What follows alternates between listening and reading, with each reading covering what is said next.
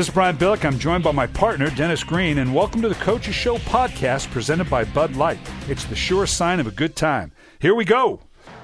Major house cleaning in Indianapolis today. The Colts have fired Vice Chairman Bill Polian and also General Manager Chris Polian. They finished the season 2-14 without quarterback Peyton Manning. I mean, every owner has a right to do what he wants to do. It has been a general manager's league. But I think with the vice chairman, I don't know what a vice chairman is, the difference between a vice chairman for Bill Polian and a vice president, but that is a very surprising move. And this is substantial because we've talked about how it's become a general manager's league. And because it's become a general manager's league, that bullseye kind of shifts to them a little bit. It used to be primarily the coaches. There is no bigger nor more prominent with more authority than Bill Polian. With the run that he's had, this is huge. It's substantial. We haven't seen page 2 on this yet. We saw the news conference with the owner, Jim Irsay. We don't know what the fate of Jim Caldwell is, and it's kind of hard to sort through. The one thing I think we are certain of, Peyton Manning is a major presence in this process. Well, I think he's in charge because, you know, what they said to us, Jim Irsay said, we'll see what happens with Jim Caldwell. Everybody expected Jim Caldwell to be fired, but I think by him saying, hey, we'll see what we're going to do about Jim Caldwell, it depends on who the general manager is, then it also means we'll see what we're going to do about that number 1 pick that we earned with that 2-14 record. We'll see how we're doing with that pick. Breaking news to report out of St. Louis. Fox Sports and NFL Network's Jay Glazer reporting that the Rams have, in fact, fired their head coach, Steve Spagnuolo. Yeah, Raheem Morris was just informed within the last 15 minutes or so that he has been fired. I have league and team sources telling me that that's the case, and the Tampa Bay Bucs will now move forward. Well, here we go indeed, Denny. It's I'm dressed all in black in honor of our coaching brethren because it is Black Monday.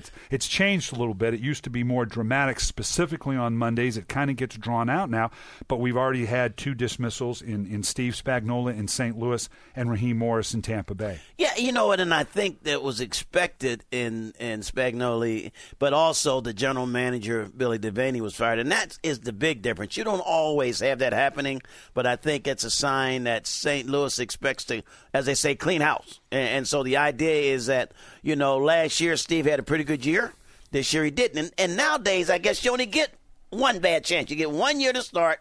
If you hit it pretty good in the second year, and Raheem Morris did pretty good the second year, yeah, so did Steve Spagnuolo. Then if you slip in the third year, and injuries can make you slip in the third year, that's it.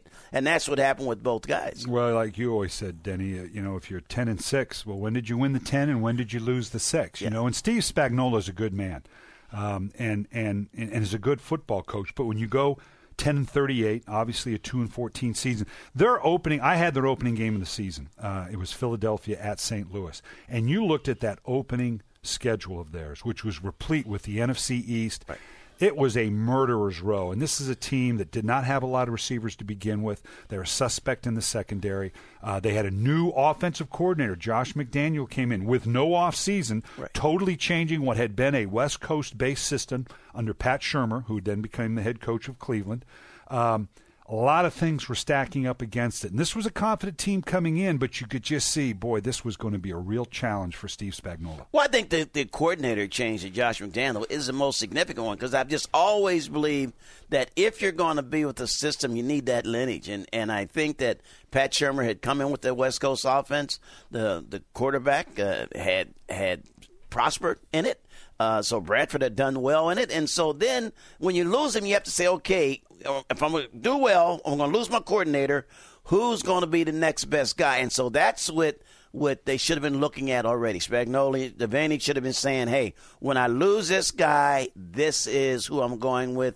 This is a guy I'm looking to. And if he might be gone, this is the guy I'm looking to. But I don't think you change the system, and that's what happened. And I think you change the system, get a few other things go wrong, and you have total collapse, and that's what happened. This was a team, not only was it a 2-14 team, it wasn't a very pretty 2-14 team. Yeah, you always, and I learned that from you in terms of that ascension from within. because you're right. If you bring a coordinator from the outside, he naturally is going to say, well, I got to run my system. I can't teach what I don't know. Right. When I was in Baltimore, obviously I had Marvin Lewis, and I knew Marvin was getting a head job. I had Mike Nolan in reserve. I even made Mike Nolan my receivers coach. I wanted him on my staff so bad in the anticipation I might lose Marvin. So then Mike Nolan steps in. I have Rex Ryan. I knew that's where I was going to go when Mike Nolan, and I thought Mike had the chance to become a head coach because I wanted that continuity and how good we were defensively, and you've got to look ahead. Everybody, as you always told me, everybody's got to bring something to the table on this staff. Right. It can't all be the same personality. Somebody that you recognized as, okay, if I lose this guy, who can I come from within? And you're right. And I can't fault Steve Spagnuolo for not going with Josh McDaniel. He liked what he saw. He wanted to tap into that lineage and the Bill Belichick thing a little bit. But to do that going into the third year with a third-year quarterback who had been used to a system for 2 years, that was a roll of the dice that obviously came up craps. And I think also when you consider that you didn't have the typical March 1st, you can start working with these guys and weight training and everybody's around. With the lockout on top of it, they start learning this system, who knows when, maybe June, maybe July, according to the rules, August. Let's talk a little bit about where they go now because they have let go of the GM as well. So it's a clean slate. The question I always have, obviously, is, okay, when you do that, right, wrong, it is what it is. All right, who is making the decisions now on how you're going to put this thing together? Now, the conventional thing says, I'll go get a general manager, and then he's going to pick that coach. Now, you and I are coaches, and we may be biased here, but I'm confounded sometimes. Why not? This is a partnership. You know, and whether it's a coach with a coordinator like you and I had, whether it's a coach with a GM or a president, it's so multidimensional. It's got to be a legitimate partnership. Why not put that partnership together from the get-go rather than say, well, I'll hire this guy and he'll hire the other guy? Why not put that partnership together from the get-go? Well, I think that's what you should do, but I think this could be the year. There's been so much said about what's going to happen and how we're going to make changes and how we're going to get well once the collective bargaining agreement is handled. Once we get that CBA done, we're going to do this, we're going to do that. And that's why I think they've got this case where Brian Billick, yourself, you're looking, and not saying you're looking, but you're not working right now coaching. Bill Cowher's not coaching right now. Gru's not coaching right now. Jeff Fisher's not coaching right now. These guys are not coaching right now, and these are guys, yourself included, that it can come in and help the owner get the right GM. See, the owner can't get the right GM right now, in my opinion. I don't think he can get the right GM at the Rams and then expect that right GM to get the right coach. I don't think it'll happen that way. I think he's going to have to now come in and, if not get the same guy to do both, which is still not unheard of, used to be done quite a bit, at least get that well-known coach, whether it be a Jeff Fisher or whoever, to then help him to get the right general manager. And it's going to be crucial because they have really, not only have they stumbled to a 2-14 record, but the crowds were way down. The fans became very disillusioned. They're a long way from the greatest show on turf. And I think they have to have a real good slap of water in the face to get going. And I don't think the Rams are that far away. I like what I see in Sam Bradford. They're in a division, the NFC West, even though San Francisco was dominant this year, in a very winnable division that can be turned fairly quickly. Because as we both know in the NFL, boy, it's got to happen quick. They look around and they see, I'm talking about ownership now, and they see the success that a first-year coach might have. They look around and see the success, say, of a Mike Smith and a Thomas Dimitroff. And that was an interesting combination that I think is the prototype of what you and I are talking about. Arthur Blank, who obviously built Home Depot, kind of did it the quote-unquote NFL way for a while. Didn't go real well. And Mr. Blank finally said, look, I know how to put an organization together. Right. And I'm going to look at the field of head coaches that I think could be pretty good. I'm going to look at the field of general managers, and I'm going to kind of piece a couple together and say, look, can you guys work together? We'll create a chain of command here. That doesn't, you've got to have that. Who's accountable for this? Who's accountable for that? He kind of pieced that together, and he came up aces with Mike Smith and Thomas Dimitroff because he put it together the way he kind of put Home Depot together. Right. And so at some point, ownership has to go through that evolution sometimes, and that may be where the Rams are right now. Let's look at a different situation. Raheem Morris in Tampa Bay. Now they've got a general manager in Dominic, if I'm not mistaken, right, that is still in place at least as of this in fact, broadcast. he got a new contract. Okay, so he got an extension. So now you have an existing general manager. They've said, okay, we're comfortable with this aspect of it. Raheem Morris, and I love Raheem Morris. I've had a number of their games. I love his passion for the game. Very close to the players. He was one of those guys that was trying to be head coach and the defensive play caller. Right. young coach learning the ropes that way with a very young team. That combination ended up being lethal.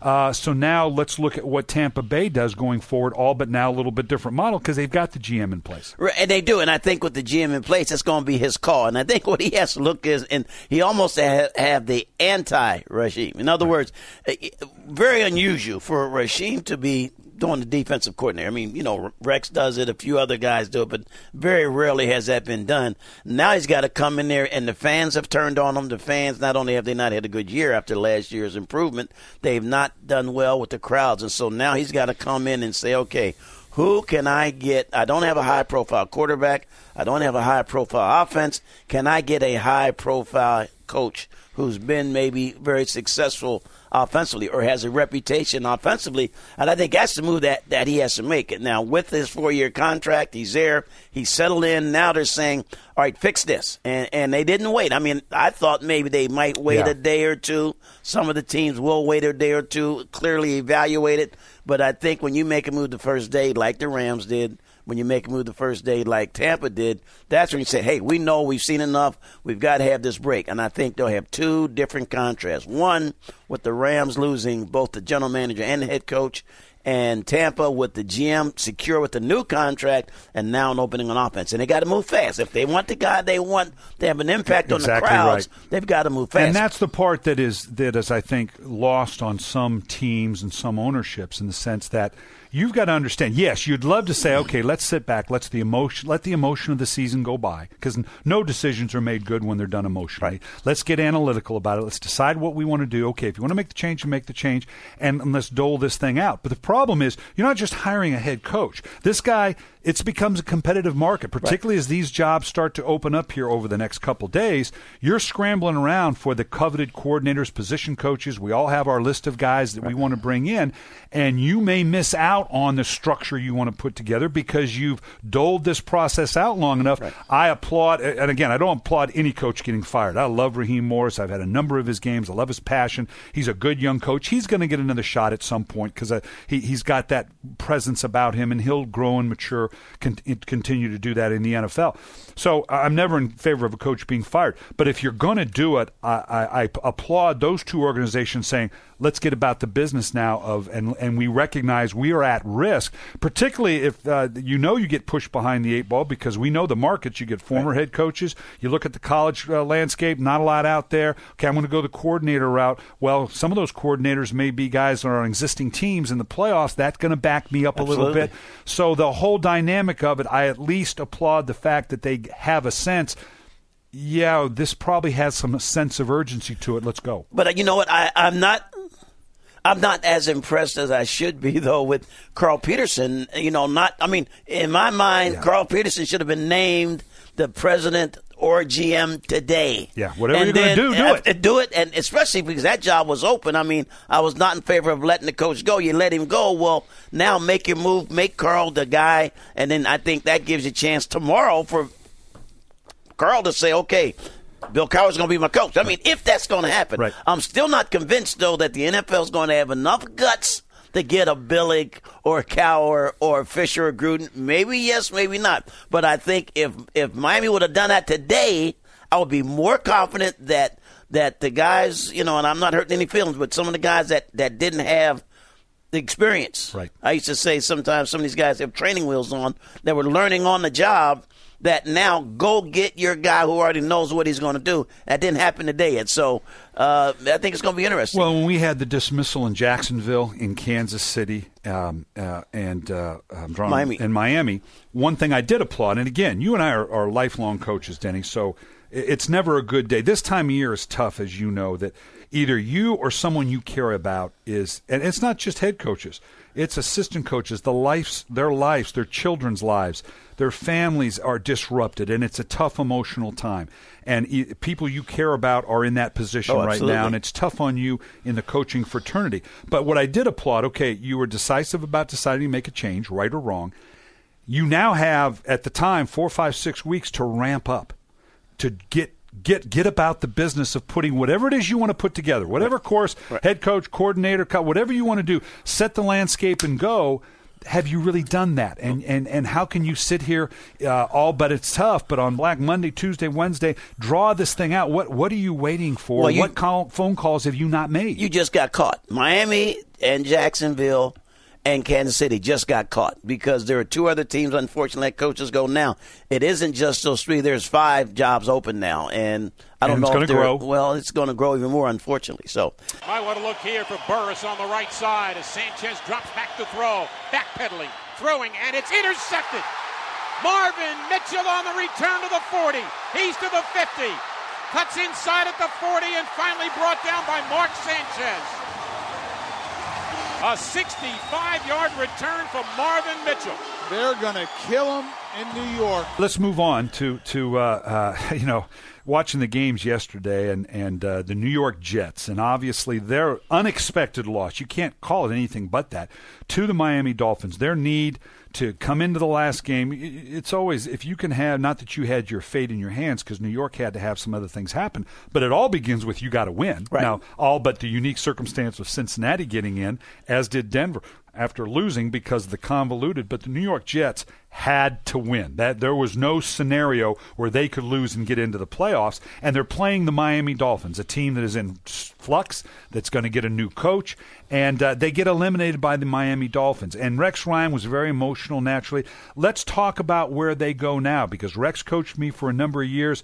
Rex, and of all the cities to be in New York, the bravado, first off, I know Rex. That's not going to change. Right.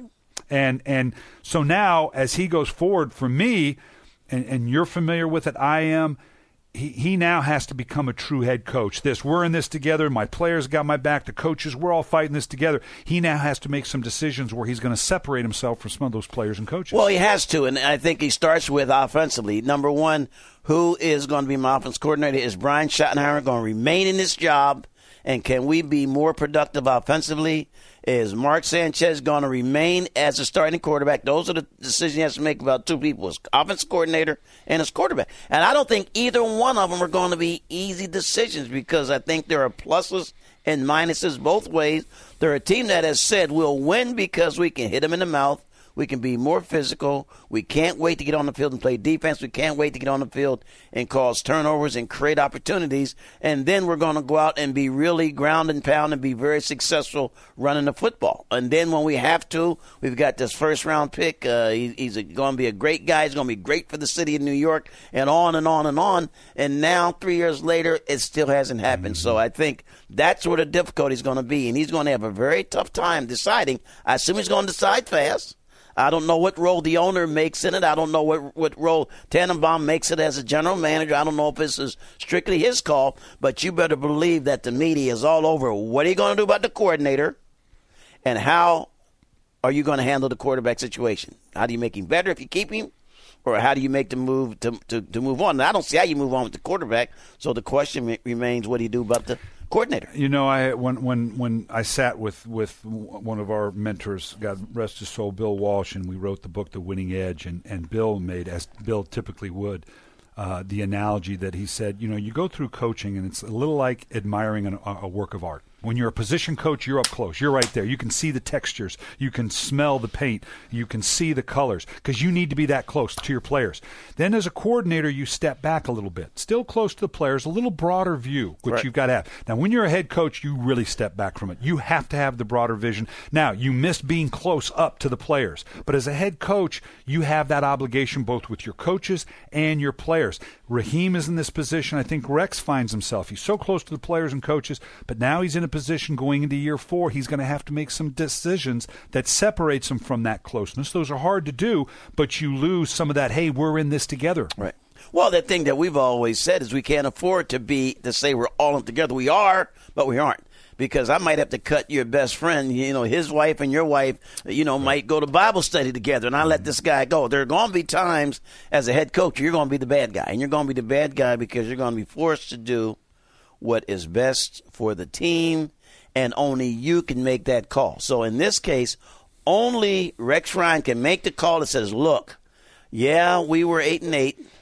We were a better team than that. I think most people would say that. And the way we have things are fine. There were some things that were unique to the game that happened that hurt us. But I like my coordinator. I think we can do fine with Ryan.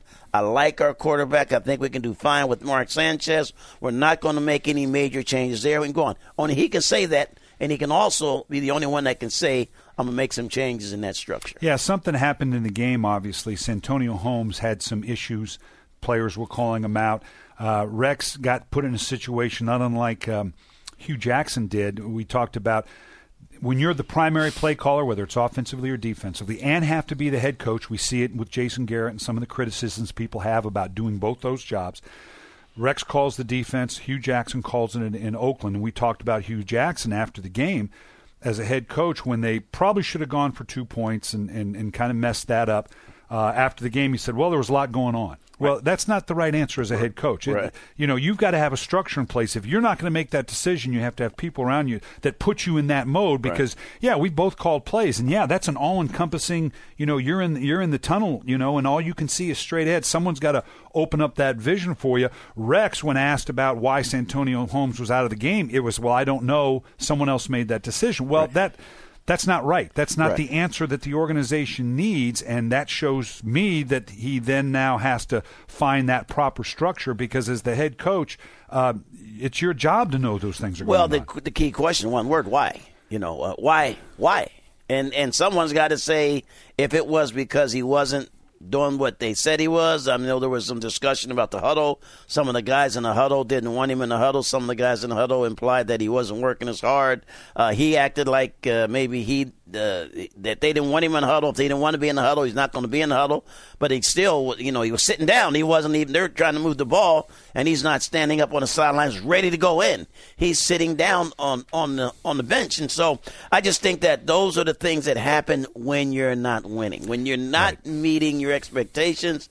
As they say, all heck breaks loose, and there's a certain amount of chaos, and that's what happened yesterday, along with the fact that the Jets were in the game the whole time, that they had unexpected, kind of goofy interceptions and turnovers, then that made it more difficult. But this is a case now, again, Holmes was the captain. He was the co-captain of the football team, so he's expected to be a leader, and that was not the right ending. It just was more of a distraction of what took place in the locker room at a time when there wasn't very much that was able to be explained. And that's where that distinction of the head coach, I told the story many times. I had an Atlanta game, Mike Smith, who is of the mold of I got my coordinators, I'll orchestrate the game, and then I'm going to turn the play calling of the defense and the offense over to my coordinators. And I had a game, it was a 3rd and 3 or 4, maybe it was a 4th and 3 or 4, in Detroit on the road, critical play, they're going for it. So I think it was a 4th down.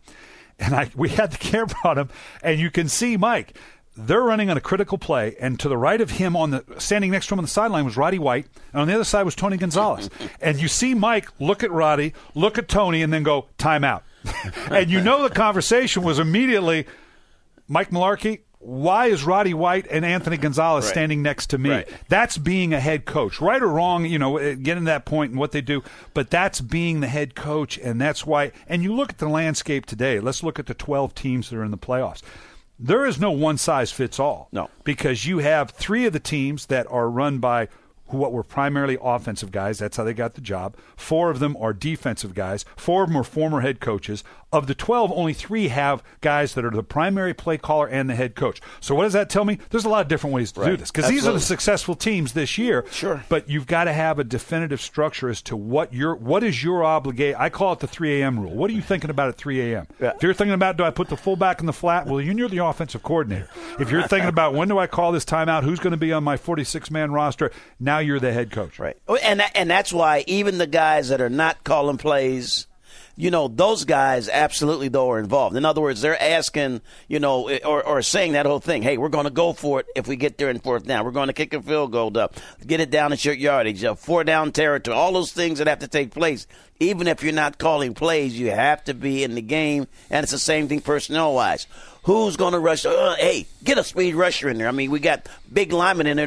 They're not going to run. The big linemen are to stop the run. The fast guys are to stop the pass. Get 4 guys. We don't so making play tackling. Let's go. I mean, you don't have time to have a discussion. All you know is you need 4 guys on the field that can chase the quarterback. And you better get it done right now. I don't care if we prepared it or not. That's part of what takes place in the kind of excitement. I worked for you for 10 years, man, and you were so great to work for because the latitude you gave me. But I know on game day, when I heard that, Brian, I thought, okay, there's something I've missed. There's something he's seeing he wants, and you'd get right to it. And you love that because you realize that's what the head coach's job was. 35 seconds. Here come the Giants out of the huddle. Last play of the ball game coming up. Manning takes a snap, takes a knee, and for the 8th time in their storied history, the New York Football Giants have won the NFC East and are going to the playoffs for the first time since 2008. A resounding 31-14 victory over the Dallas Cowboys. Let's move on to, obviously, win and you're in, otherwise you're out. The Dallas Cowboys, the New York Giants. Huge game. We talked about the mental toughness of the New York Giants last week that might make the difference, and I think that's clearly what happened in this game. I think they were a mentally tougher team than the Dallas Cowboys. Well, I think they are, but what kills me, I think, about Dallas is just the fundamentals. I mean, they just they give up so many big plays, and that was – I don't know if the Giants had that kind of team where they could have just grounded out because they weren't running the ball as well as they normally do. But, big play and a big play, and I think fundamentally the issue with the Dallas Cowboys is are we going to allow Jason Garrett to be the head coach? Meaning, is he going to be in charge of the team, whether it be offense and defensive coordinator? Does he have to be the play caller? Does he have to be the offensive coordinator? I mean, right now he's probably quarterback coach, offensive coordinator, head coach, passing coordinator. I mean, I think he's wearing too many hats. Team psychologist. Wearing way too many hats. And I think when it kind of catches up to him. So, just like we said before, about who's going to make this call at the Jets, we're talking about the opposite now. Are we going to stay pat with our defensive coordinator, Rob Ryan? Is that our defense coordinator? And if he isn't, who's going to make the call for the new defensive coordinator? Is Jerry going to give Jason Garrett the confidence that he can go out and make that call? I'm a head coach. I can do stuff. I know the game. I want to hire my own offense coordinator. Maybe it is Rob Ryan. I'm not saying it isn't. Can I hire my own receiver coach? I mean, you have to give that guy the latitude to make those calls because then everybody else says, okay, there goes our man, the head coach. He's in charge. Right. And I don't know that Dallas, I don't know if you put it to me, who has the better talent? If you could give me the choice of just the talent, the 53-man roster of the Dallas Cowboys, the 53-man roster of the New York Giants, I'm not sure I don't choose Dallas. There's pluses and minuses for both. Right. But clearly New York was a mentally tougher team, and I think to a degree, like we talked before, there's no question who's in charge in New York. Right. Tom Coughlin's going to set the mode. That's his job. And just what you're talking about, that Jason Garrett or Jerry Jones, what is that structure? And the players are going to respond, obviously, to, like we said last week, when they cross that white line on the field, there's got to be that guy in the huddle. I don't care if it's Ray Lewis. I don't care if it's your quarterback, Ed Reed for me in Baltimore, whether it's an Eli Manning. They've got to respond to that guy. When they cross that white line and come onto the sideline, they have to respond to the assistant coaches, certainly, but at the end of the day, there has to be that singular voice of the head coach in a critical situation. This is what we're doing. They don't have that in Dallas, and they haven't for a while now, and I think Jerry Jones, and again, he has the right to do it any way he wants. They have lots of success, obviously, but the structure they have right now, in my opinion, neuters the head coach to where he's not getting the results that he wants, and he has to consider the structure that he has in place. Yeah, I think structure and look at it and make up their mind. Finally, I'm going to tell you, I'm pissed at my team. At some point in time, as a group of men, you go in the game, and you can say whatever you want about coaches. You win the game. Here's your time. Here's your time to make some plays. And we didn't get them stopped. And we didn't make enough plays. So, yeah, I'm pissed at the team. I'm also going, like I tell them, I also always put it on me. But I am pissed at my team because when you have those kind of opportunities, you got to do it, and we didn't do it. Let's move on to, again, another team that was a very disappointing in your neck of the woods. The Chargers had a big win against Oakland. Obviously we'll see how it unfolds for Norv Turner. But Oakland in such an opportunity now to get back into the playoffs. They did not play very well against San Diego, and in fact, for the first time, Hugh Jackson post-game seemed to be kind of throwing his guys under the bus a little bit. Well, he was upset, and I think that if you think you're taking all the blame as a head coach, you are. If you think that people are expecting a lot out of you, they are. That's just the nature of the game. I just don't think that you can afford to all of a sudden make it seem like the players, weren't doing their job. When you win, they're doing their job. When you don't win, nobody's doing their job. And I think that's just the way it is. I did not think that Oakland had the talent to beat a ready-to-play Charger team. And I thought the Chargers would be ready to play because they really were trying to win one for the Gipper. I mean, this is one where the quarterback is a leader. He's a hands-down. Rivers is the hand-down leader. He is behind Norv 100%. I don't know if it's going to work or not, but they were going to win that season final game, and that's exactly what they did. For the Oakland Raiders to beat them in that regard, they'd have to be a little bit better on pass defense, which they're not. They'd have to have a little bit better pass rush, which they don't, and they need to be a little bit more explosive on offense, which they are not. I'm interested in asking you this because as I'm listening to you, something occurred to me. We just talked about the evolution of a Rex Ryan and how he is now going to have to evolve into a head coach to where you have to separate yourself a little bit from the team. And that's just the business side of what we do. You've got the players that are all swelling up going, we love Norv Turner, and we want this guy to be successful. Is that a good thing from the standpoint, does not the head coach to a degree have to be feared? That sounds terrible. I don't mean dreaded, but by the same token, fear/respected, and sometimes can the players become too close to the head coach where they become blinded in terms of what it is they need to do? Well, I think what happening with the players, if they like the situation, if they like the way training camp is held, if they like the way the offseason is, if they like the system that they run, if I've been successful in that system, if they like the demeanor of the head coach because he doesn't call guys out or he doesn't chop guys' heads off and stuff like that, let's win for this guy. You know what I mean? And we've all seen that where guys love the way it is. Now, it comes to a point, I'm not trying to make it seem like Norris soft. I'm just saying that they're living in San Diego. They're living the life.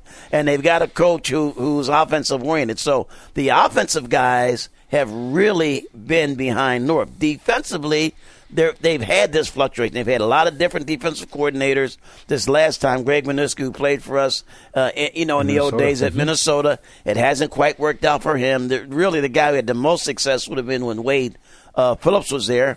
And so I think now, though, it's about Phillips. I mean, Phillip Rivers says, I don't know if I want to get a new system. I like the system that I have. I like the quarterback that we have. The fans and Phillip Rivers are in total opposite. The fans are in an uproar. The fans really kind of want to make a change, and I don't know what the owner, Dean Spanos, is going to do. The fans want to make a change in general manager and A.J. Smith also. Yeah, it's an uncomfortable subject for us because obviously the respect, and there's no nicer guy than Norv Turner, and no better probably offensive mind in the game than Norv Turner. Well, I think that's the part of it, and it could be if he does stay, how do we change? And I don't know what's going to happen, but this is not going to be a real fast one. I would say that the owner is going to look at it. He's going to look at, first off, I think he's going to go back and forth. Do I keep the GM? Do I get rid of the GM? Do I keep the coach? Do I keep the GM? Do I get rid of the coach? Do I get rid of the GM? He's going to go through that whole cycle for probably 3 or 4 days. And maybe even longer, which is goes back to what we talked about, the need and the understanding, the fundamental knowledge of what has to happen in this league and when it has to happen to give you the best chance to go forward. Because here's what you end up doing. If you take too long in the process and you make a change and now you've got a head coach, but his number 1 or 2 options available for some of the guys he wanted are not available. Now he's got to go to plan C, D, and E. And now things don't start real well in the first year. And it's like, well, look, these aren't the guys I wanted anyway. Absolutely. So now I'm going to change them out. And now I'm a year behind the curve, so it's a large dynamic that a lot of moving parts. Let's talk about the wild card weekend a little bit and how we size it up. Let's talk about the AFC. Pittsburgh versus Denver. Now, the Tebow thing is up and down and all over the place. You're looking at the storied history of the Pittsburgh Steelers, all they represent. They have to go into Denver. Right. Tebow time, I don't want to say they backed into the playoffs. Well, but, they did. Okay. Well, they're 8-8. You always cut to the heart, Coach. That's what I love about you. What does Denver do to try to win this game? You know what? I was wrong. I felt they should loosen up a little bit, but clearly he's not ready for that. I think that they have to get back down to less than 15 throws, maybe 8-9 completions, try to get some big plays, run the ball real well, try to get pressure, and try to make Ben, who's, playing with a bad ankle, make him have to move and make him have to get out of there. I mean, the escapability has always been his big thing. Third down plays and the inability to sack him has always been Ben Roethlisberger's big thing, and I think that really gives Denver the only chance. Pittsburgh will not have the pure running attack that they've had in the past, and I think they need that. But at the same sense, I just don't know if Denver, the way they backed in, and I didn't think they'd beat Kansas City either, and they didn't. The way they backed in, I think they're going to have a real hard time beating Pittsburgh. I'm going to be fascinated to see what Tim Tebow does with whatever Dick LeBeau is going to throw at him from Pittsburgh. This is the Pittsburgh Steelers. This is Dick LeBeau, one of the storied coordinators, storied minds in this game. And I think the Denver defense is going to struggle. If we were in the with Barry Sanders all those years, and we got to the point where, because we played him twice a year for the whole time we were there, or not the whole time, but and until you had played Barry Sanders before, it was eye-popping, but you had to get past that. I can't believe that guy just did that. Right. When you play Ben Roethlisberger, and of course I faced Ben for all those years I'm in Baltimore, even though you got Elvis Dumervil and Von Miller coming off the edge, they're going to give him a shot. He's going to shrug them off, and it's going, God, I can't believe that guy's not down on the ground. It takes some getting used to playing a Ben Roethlisberger, and I think that's going to be a difficulty for Denver. It sounds like we both think Pittsburgh is going to go in there, all but being the 5th seed, and going to win in Denver. Yeah, because it's going to look like they have 13 guys on defense. Yeah. I mean, that's how confusing that they're going to make it for Tebow. I mean, he's going to look out there, and he's going to expect guys to be certain places. You're not going to be there, and that's why they have to limit the throws. Yeah, let's go on to another one, a fascinating one, Cincinnati at Houston. And because some of the things happened in the Houston game yesterday on Sunday, but you can't draw anything from Week 17 in this league, particularly when you have a team like Houston that was playing for nothing, playing a Tennessee team that was playing for everything. And some of the decisions, they went with Delhomme. They sound like they're going to go with T.J. Yates. I think, again, we have the 6th seed is going to go in and beat the 3rd seed. I think Cincinnati is a complete team. When you look at Houston, Cincinnati, they're pretty complete teams.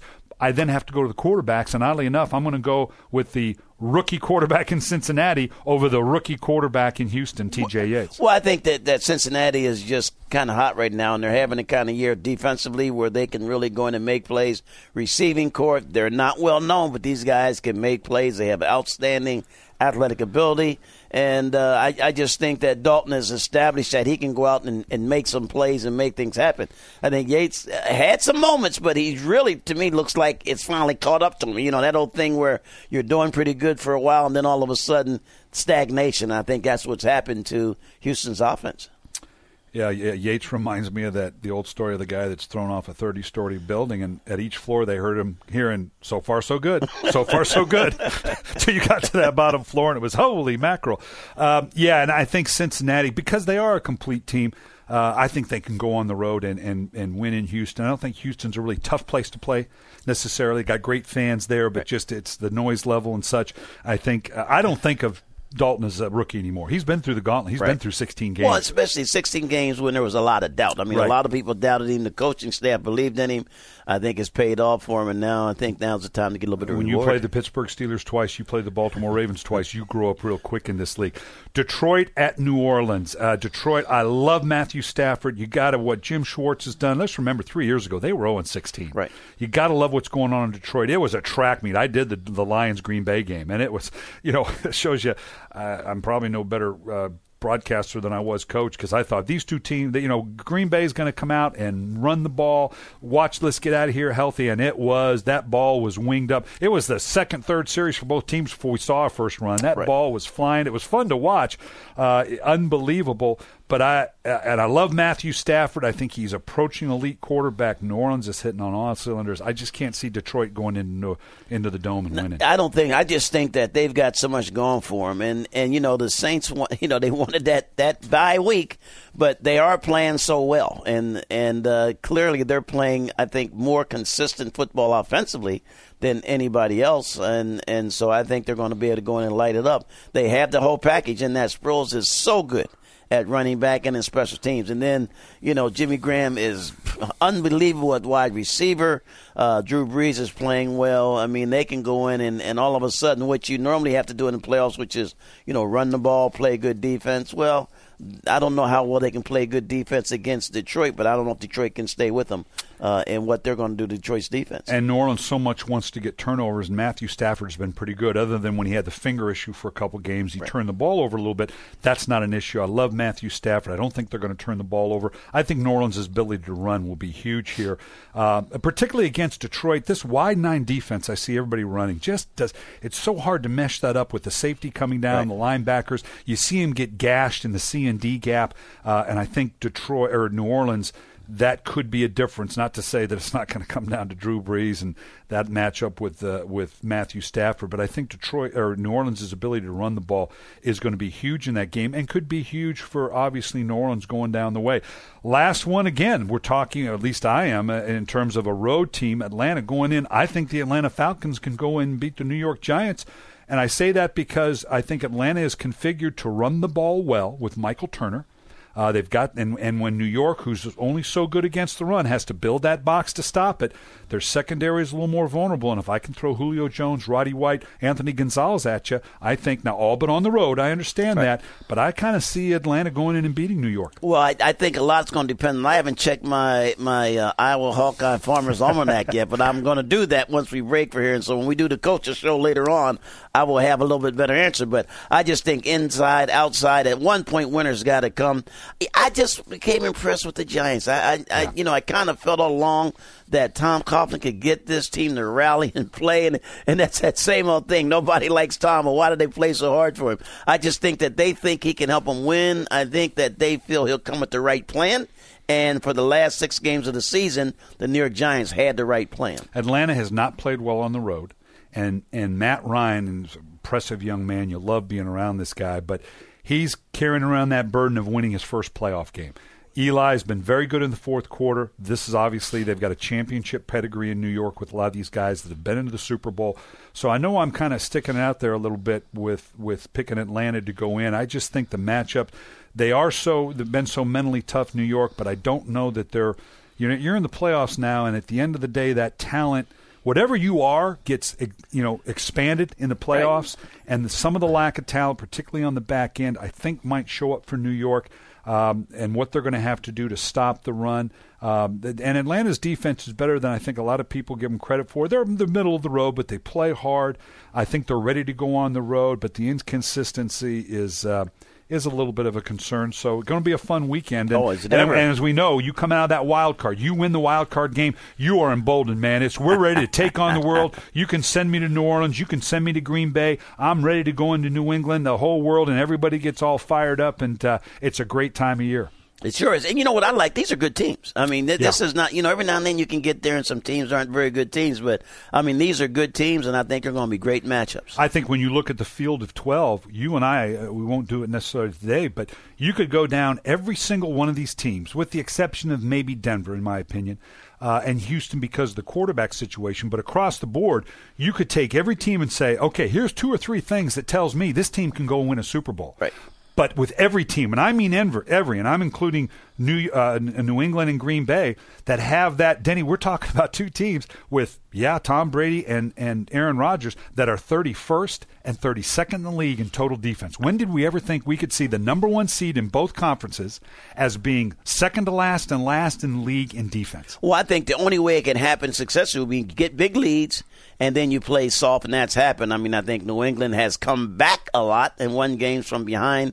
The Packers have jumped out front, but it's not a formula that anybody should feel comfortable with. And as a result of that, though, I think that's what could be unique. In other words, when you can't stop the run, you still make yourself vulnerable. if it's a low-scoring game that makes yourself vulnerable. If you can't, really play good defense, you're vulnerable. So I like them both, but I think they're both vulnerable. Yeah. Harrisburg logic says at some point you got to play defense, right?